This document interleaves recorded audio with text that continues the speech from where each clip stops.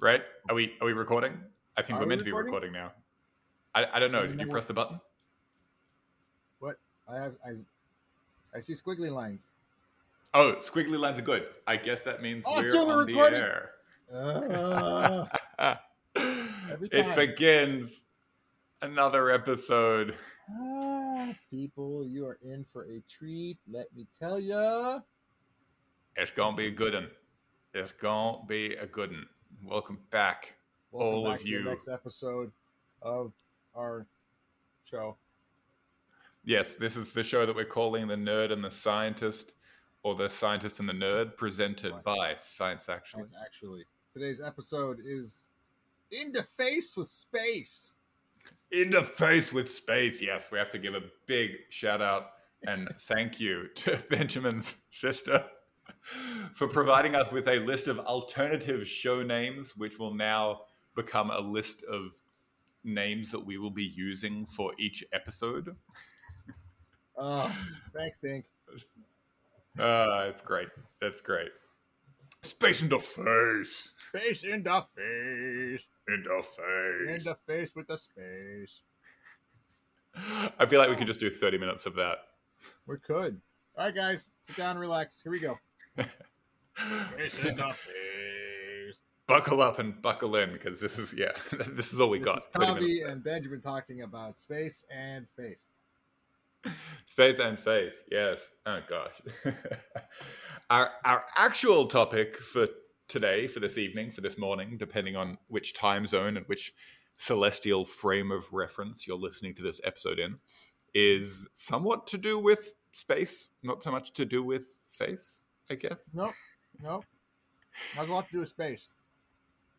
A lot to do with space. Yeah, we're going to talk. Otherwise, we've completely branded this wrong. Anyway, well, I mean, we're also back to textiles. We'll also be talking about whales, maybe briefly, just very briefly. Why not? We'll talk about whales. We'll talk about dwarves. We'll talk about Pluto, the dog. No, not the dog. The other one. Pluto, the planet. Right. Or is it a dwarf planet? Just a planet. I do love, I mean, you've seen Mike Brown, the astronomer on Twitter, or Blue Sky. Yeah. Yeah. Pluto Killer is his handle, for anyone who's wondering. So there was actually a paper that came out of two universities in Japan recently that they claimed that they might have found a ninth planet in the solar system hiding around in the Kuiper Belt. So I tagged Pluto Killer in that, and I'm curious what he has to say, because maybe it's kind of like conservation laws in science. If you get rid of one planet, you have to come up with another one. So maybe we'll have 9 planets again. We'll have to come up with another mnemonic to remember all the names. I don't even remember the mnemonic to come up with the names. I remember it for Jupiter's Galilean moons. I eat giant cookies. I eat giant cookies. I love that. I've never heard that before. That's what I grew up learning, and that's how it's the Galilean moons in order from proximity to Jupiter and further out. So Io, Europa, Ganymede, Callisto. Is this proximity at closest approach? No, just which one's closest? Average. Average proximity. Average proximity.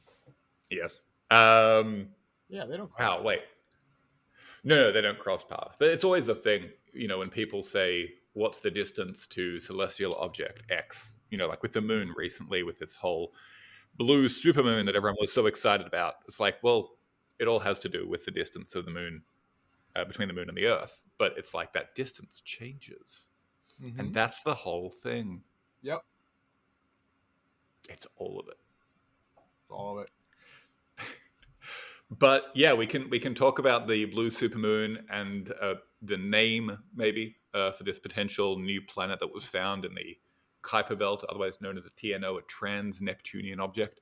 We can talk about that a little bit later. But the main story today, the crux of the matter, let's rip the Band-Aid off. Lay it down today, not tomorrow, this Sunday, right now, today. Yes. 2 men talking about classifications. Classifications. I got goosebumps. I got goosebumps. I like talking about classifications. It's wonderful. I mean, it's amazing like how little we cared. I don't know about you, but I cared about like classifications as a kid, especially, you know, things like the Dewey Decimal System or the classification system used in libraries. Didn't matter to me. Point me to where the book is that I want. That's it. I don't care. But as a scientist and also as a nerd, it's kind of important, right? Like we have to know these things and what categories they fall into. I think, though, the main thing is that this is kind of problematic, right? Because the categories are only as good as the people who come up with them. Yes. Which segues nice into my little complaint section coming up next. But continue. I'm curious what this complaint is. But I'd like to complain about people complaining about people complaining about people complaining. It's about time something was done about it. For all you Monty Python fans in the audience, all three of you. I think that the issue is that, you know, people are concerned, whether it be with Pluto or with a more recent article that came out about stars and planets, and, you know, whether there is a blurry line between them. I mean, it all comes down to the way that we choose to set up these classification systems, right? Mm-hmm. Yep. So, like, if you were to come up with the main differences between a star and a planet, and don't say one is hot and the other is not, that doesn't count. What would be like the main difference to you? Between a star and a planet? Yeah. I would think that a planet is something that goes around a star, and a planet does not give off, I don't believe, its own light. Mm-hmm. Interesting. And then if you want to get into the whole IAU classification of what is a planet, it also has to have cleared its path of debris, and it has to have a round-ish shape from its own gravity. Mm-hmm. But I think you're talking. But that's. Oh no, that's super relevant. That's definitely relevant. I think, and that kind of goes into the whole thing with Pluto, right? I guess, right. Yeah, with stars versus planets, what you're saying definitely makes sense. The issue is that it's also possible for planets to give off light, right? I mean, there's and my office mate just walked in. Wonderful. But yeah, no, like the whole issue is that when you talk about giving off light, how much light are we talking about, right? Because you will always have thermal radiation that comes off any body that doesn't have a zero temperature. And in some cases, as if you remember, like we discussed once, brown dwarfs can be very damn cold. They can be, you know, colder than an oven that you have here on Earth. And there are some planets that have extremely high surface temperatures. I mean, you know, look at Mercury, look at Venus. Is that where the planet star line blurs when the light that is being given off is no longer visible light, but instead is like radio light or infrared light?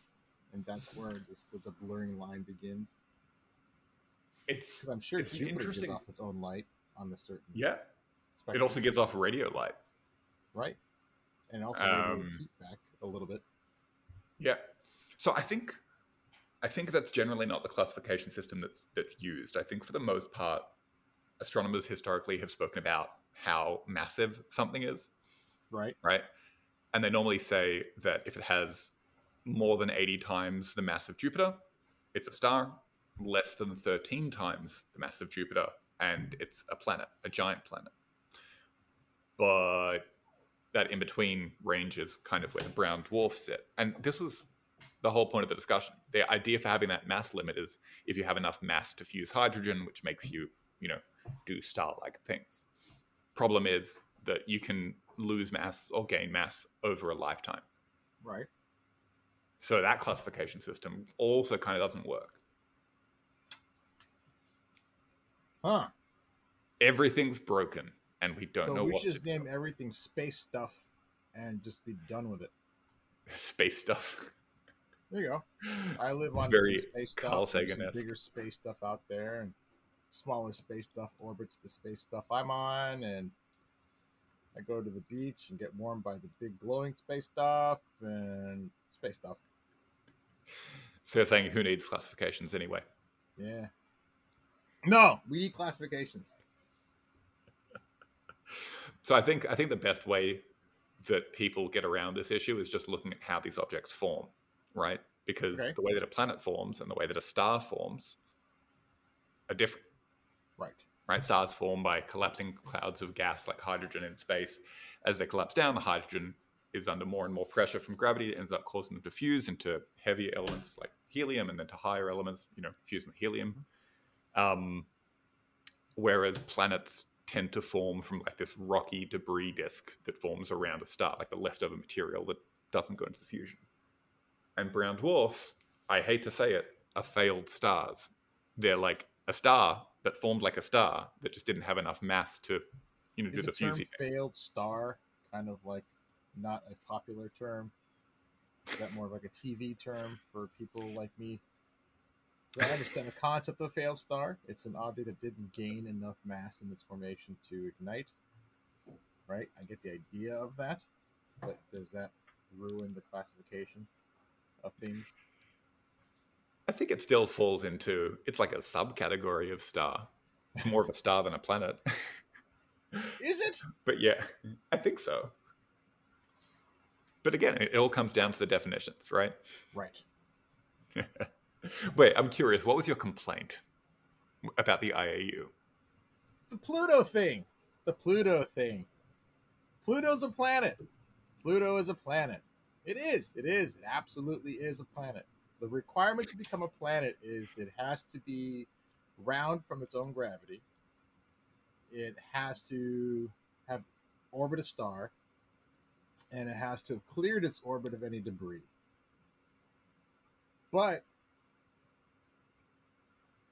in this epoch that we live in right now, human beings have made these rules, and at this particular time that these rules are made, Pluto has not yet had the time necessary to clear its path because it's so incredibly big and it goes around so slowly. It hasn't had the time yet. Mercury's had the time, Venus has had the time, Earth's had the time.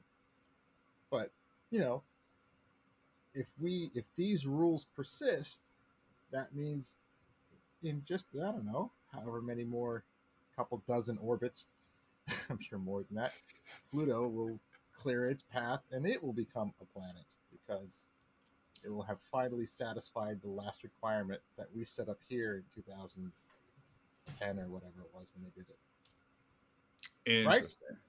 So Interesting. So it's not only the human-made rules; it's also the timescales that the human-made rules are applied on. right. Earth wasn't a planet by these rules. Jupiter should still not be a planet because of the Trojans that follow it and precede it around its orbit. Damn those right Trojans! Those sneaky, Neptune, sneaky Trojans. Neptune's orbit crosses Pluto's orbit. That's some pretty significant debris. So both Neptune and Pluto should not be planets because there's something in the way. And when the vote came up in the IAU to agree that these were the classifications to make what is and what is not a planet, they did it at the very last day of the convention that year, after which most of the attendees had left. And so they asked the people in the room who's left, a smaller, much more easily bribed group of people, say, what is a planet? And they agreed just to be spiteful to Pluto in its name. And then we discovered, and this was done while New Horizons was on the way. And then after they voted that Pluto is not a planet, New Horizons breezes by, and we see a beautiful planet with an atmosphere and mountain ranges and its own moon system, and it's beautiful. So poo-poo you, IAU. Well, you heard it here first. You Poo-poo heard it here you, first. IAU. Yeah. This is the official position of this podcast. We are poo-pooing the IAU. That's what I want to complain about. I am done. Now you, sir, with an actual degree and significant education, please continue. I like that.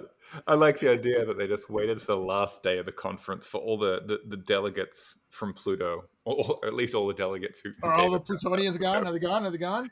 Good. Let's talk about them.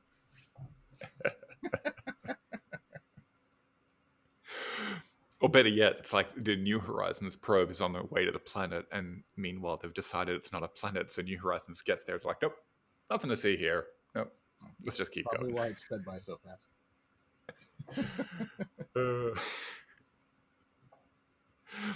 All right, I guess this would be a great time to put our ad segment in.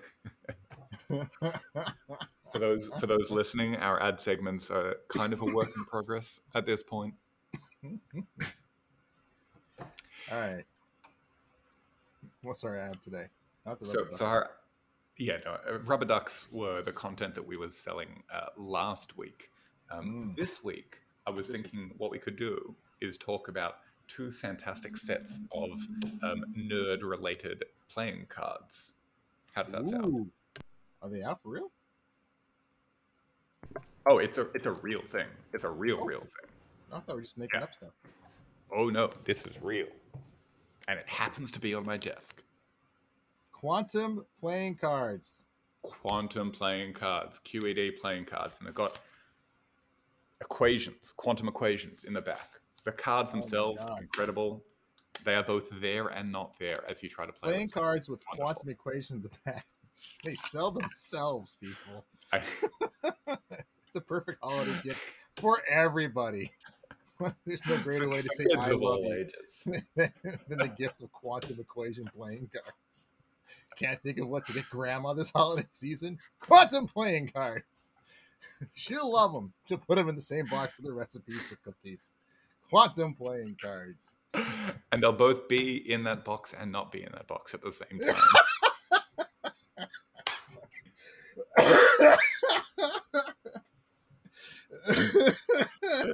They are pretty cool though. I have to gift say. that keeps on giving or doesn't. Or it doesn't. No, what is cool is they've got different physicists for all the face cards. So that's Bohr, Marie Curie, and they've got like little tidbits, little Easter eggs on each of the face cards for you to try to figure out who's who. We got Feynman as the king of spades over here with his bongos. What's that in the middle? Is that Fortran or something? The Fortran. Punch card? It could be a punch card, yeah. There are Feynman diagrams. Anyway, definitely a fun Richard card Feynman. Richard Feynman was the man. I love how in Oppenheimer, sorry, spoiler alert for people who haven't seen it yet, switch off this podcast right now and then switch it back on. But I love how people are all hyped up about how it's like the Avengers assembling for all of these physicists in Oppenheimer. And the reality is most of them, especially Feynman, get like almost no attention, no lines. But they made sure to have Feynman playing his damn bongos. That had to be in the movie. It's the most important part. Yeah, that's what typifies him.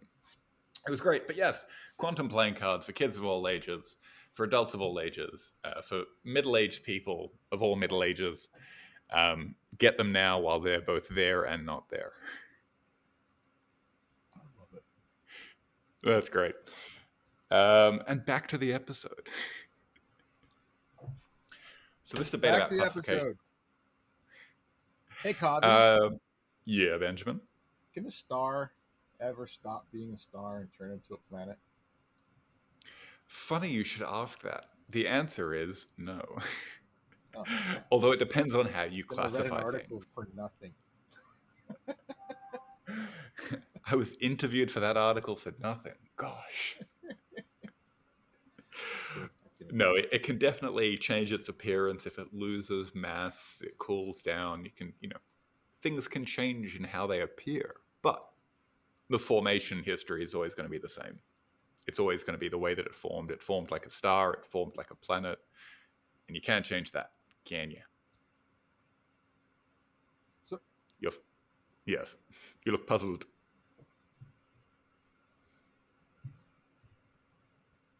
Yes, you in the back. question from somebody who did not go to astrophysics school. You can tell because I can't say the word. Can a star? Mm-hmm. I know a star can die, and I know it can shed its outer layers, and it can explode, and it can leave behind a core.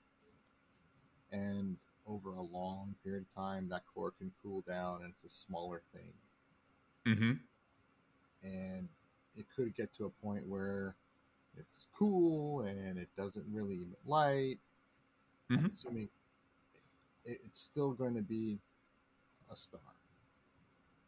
It's never going to be. It's never going to be planet-like or planet-ish. It's a stupid question. It's a great no. That's not a stupid question at all. That's a really great question. And don't worry about your pronunciation of astrophysics. At least you didn't say astrology. That's fine. So yeah, what you're actually describing is this thing called, I believe they're called black dwarves. Now they're still theoretical. So you've heard of a white dwarf, yes? Yes. Great. Right, so white dwarfs are these collapsed, kind of dead cores of sun-like stars that only have, a couple solar masses or less. And, eventually they stop doing nuclear fusion, so they have nothing producing heat and energy, and then they're just, slowly dying and slowly giving off heat, right? And you're asking, okay, so what happens when a white dwarf eventually loses all of its heat? So that theoretical state is called a black dwarf, and it would be black because it's not giving off any thermal radiation even at that point. The problem is we haven't seen one, and it doesn't seem likely that we will because the cooling time is roughly it hasn't been enough time for it to happen yet. Bingo. Yes, exactly. So the amount of time it would take to completely cool and lose all of its residual heat is roughly, the same age as the universe, or in some cases, it's longer than the age of the universe. So we are not likely to find black dwarfs anytime soon. We're also not likely to find them because they're quite difficult to detect, given that they don't give off light. So we would have to find them in some other way, either because they're in a binary system and they're exerting a gravitational pull on the other object, or potentially if we get really good at micro lensing, seeing the way that space can be warped by small objects and then the light traveling through that space. But yeah, no, that's a great question.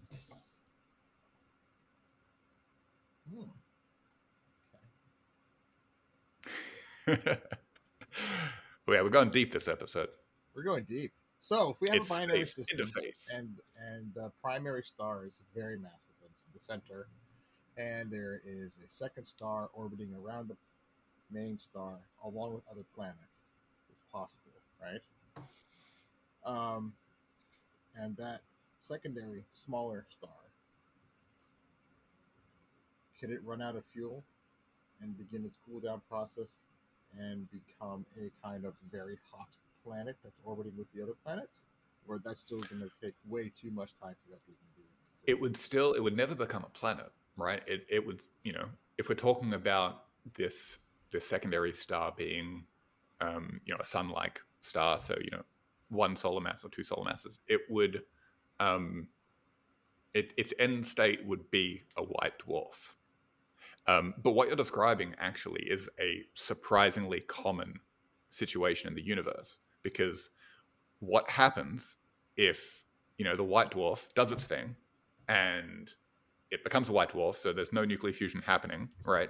And it's basically just this residual heat giving off a bit of light, but it's next to a really massive companion star. I love that. Benjamin's typing in the chat. He's like, I'm getting this right. I love it. Yes. No, absolutely. You're spot on with this. Really good intuition. So what happens is eventually you can end up in a situation where the white dwarf pulls mass off the other more massive companion in the binary. But it's dead inside, and it can't actually sustain nuclear fusion. So once it gets too much mass, it will eventually collapse and form what's called a type 1a supernova. Now, we could do a whole episode on the classifications of type 1a supernova, but basically speaking, the classifications are either you have a massive star that's much more massive than the sun that collapses when it's, burning heavier and heavier things, and once it hits iron, there's not enough material to continue burning, and then it eventually collapses inwards and explodes outwards, and it's a wonderful, fun light show. But a type 1a supernova is not a core collapse. It's basically the result of a white dwarf in a binary pulling material from its binary companion and pulling too much material. So once it goes to about 1.4 times the mass of the sun, its own gravity, like it's basically a white dwarf is held up by subatomic particles or trying to like push outwards, right? Because these particles cannot sit in the same place. It's called a degenerate star, which sounds more judgmental than it really is. But yeah, so so basically this quantum degeneracy that's pushing outwards can only push so much. And so if you get too much mass on top of that degenerate star, it will eventually collapse. And so yeah, so that's a type 1a supernova. That's awesome. I never thought of that. In the binary system, the smaller star orbiting the bigger one could be the one that turns supernova. Yeah. That would wreak havoc, I would assume, on the binary star. Yeah, and it wouldn't be much fun for any life on those planets orbiting around that. Those poor people on Tatooine. I know. Probably the worst thing that had ever happened on Tatooine. Probably. Oh man. Yeah. But yeah, the supernova classification system is a whole other. Honestly, we could do a whole episode on it, but like it fits in really well with this topic because the way that we classified supernova is also coming into question recently, because it's like originally we would classify it depending on whether or not there was helium or hydrogen in the like spectra that we would get, right? When you break down the light that's coming from it, you can figure out what the chemical composition is. And then now they're realizing that there are so many other subtypes. It's not just, type 1 and type 2. There's type 1A, B, C. There's, type 2P and 2N and 2B, like all these different variations, because again, it's an issue when we only see two types of things. And so we say type 1 and type 2, but nature is on a spectrum. There's so much more. There's, we can't just fit things into neat little boxes. Excellent. This is precisely why the hot dog is not or is a sandwich debate exists. The hot dog is a taco. No, it's not. See, it's a taco. Either everything is a supernova or it's not. But there's so many kinds of supernovae. There's type 1A, 1B, 1C, and I'm sure there's type 2 and whatever other classifications. Same thing with hot dogs. Same thing with hot dogs. They're either all sandwiches, people, or you got to explain a little more. You got to break it down a little more, like in nature. Is this like that thing where people say that everything in the universe is either a potato or not a potato? What? That's technically true. That's technically true. It's epistemologically silly, but it's technically true. Technically, it's true. I designed a lovely little T-shirt. It has a map of the solar system, and it shows you where all the tacos are in the known universe. Right? Only in one spot. That we know God. of. So technically, yes. Yeah. Oh man. I think this is a wonderful note to end on. I'm good with that. I think we covered most of the things. Where all the tacos in the known universe are. We should classify things, planets on. They can be a planet if they have tacos. If they don't have tacos, they're not a planet. Oh God, that makes things so simple. Right? That means we live on the only known planet. If we're going by the For now. taco corollary. There needs to be another term in the Drake equation for the probability of there being a taco on that planet. Oh my god, that's it. I actually have the Drake equation. It's drawn up really pretty. I wanted to put it on a t-shirt. Now I think I'll make a taco version. Doesn't have tacos. Well, you're looking for advanced civilizations, and how advanced can you be if you don't have tacos? I mean, Honestly. civilizations, I assume, get hungry. Surely they would. I don't know. Oh man, this has been our first official. After the pilot, this has been our first official episode of Science Actually Presents the Nerd and the Scientist. I think my that vision I had of the two judges from the Chris Guest movie Best in Show, the two judges being us. I think it's freaking brilliant. I think it's spot on. I'm clearly Fred Willard. I got the stupidest shit to say, and Kovi just like rolls his eyes and like incredible amounts of patience. Like, yes, just like the hot dog thing. Supernovae are like hot dogs. Yeah. If we didn't already have such a brilliant name for this show being Space into Face, it would be Supernovae are like hot dogs. That would be the subtitle for this episode. Subtitle. That'll be the tagline. Space in the face. Supernovas are like hot dogs.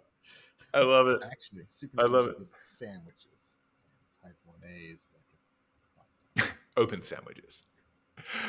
Great. Well, for anybody who's still listening to this ranting, you have been listening to Science Actually Presents the Nerd and the Scientist. Tell them where they can find us, Benjamin.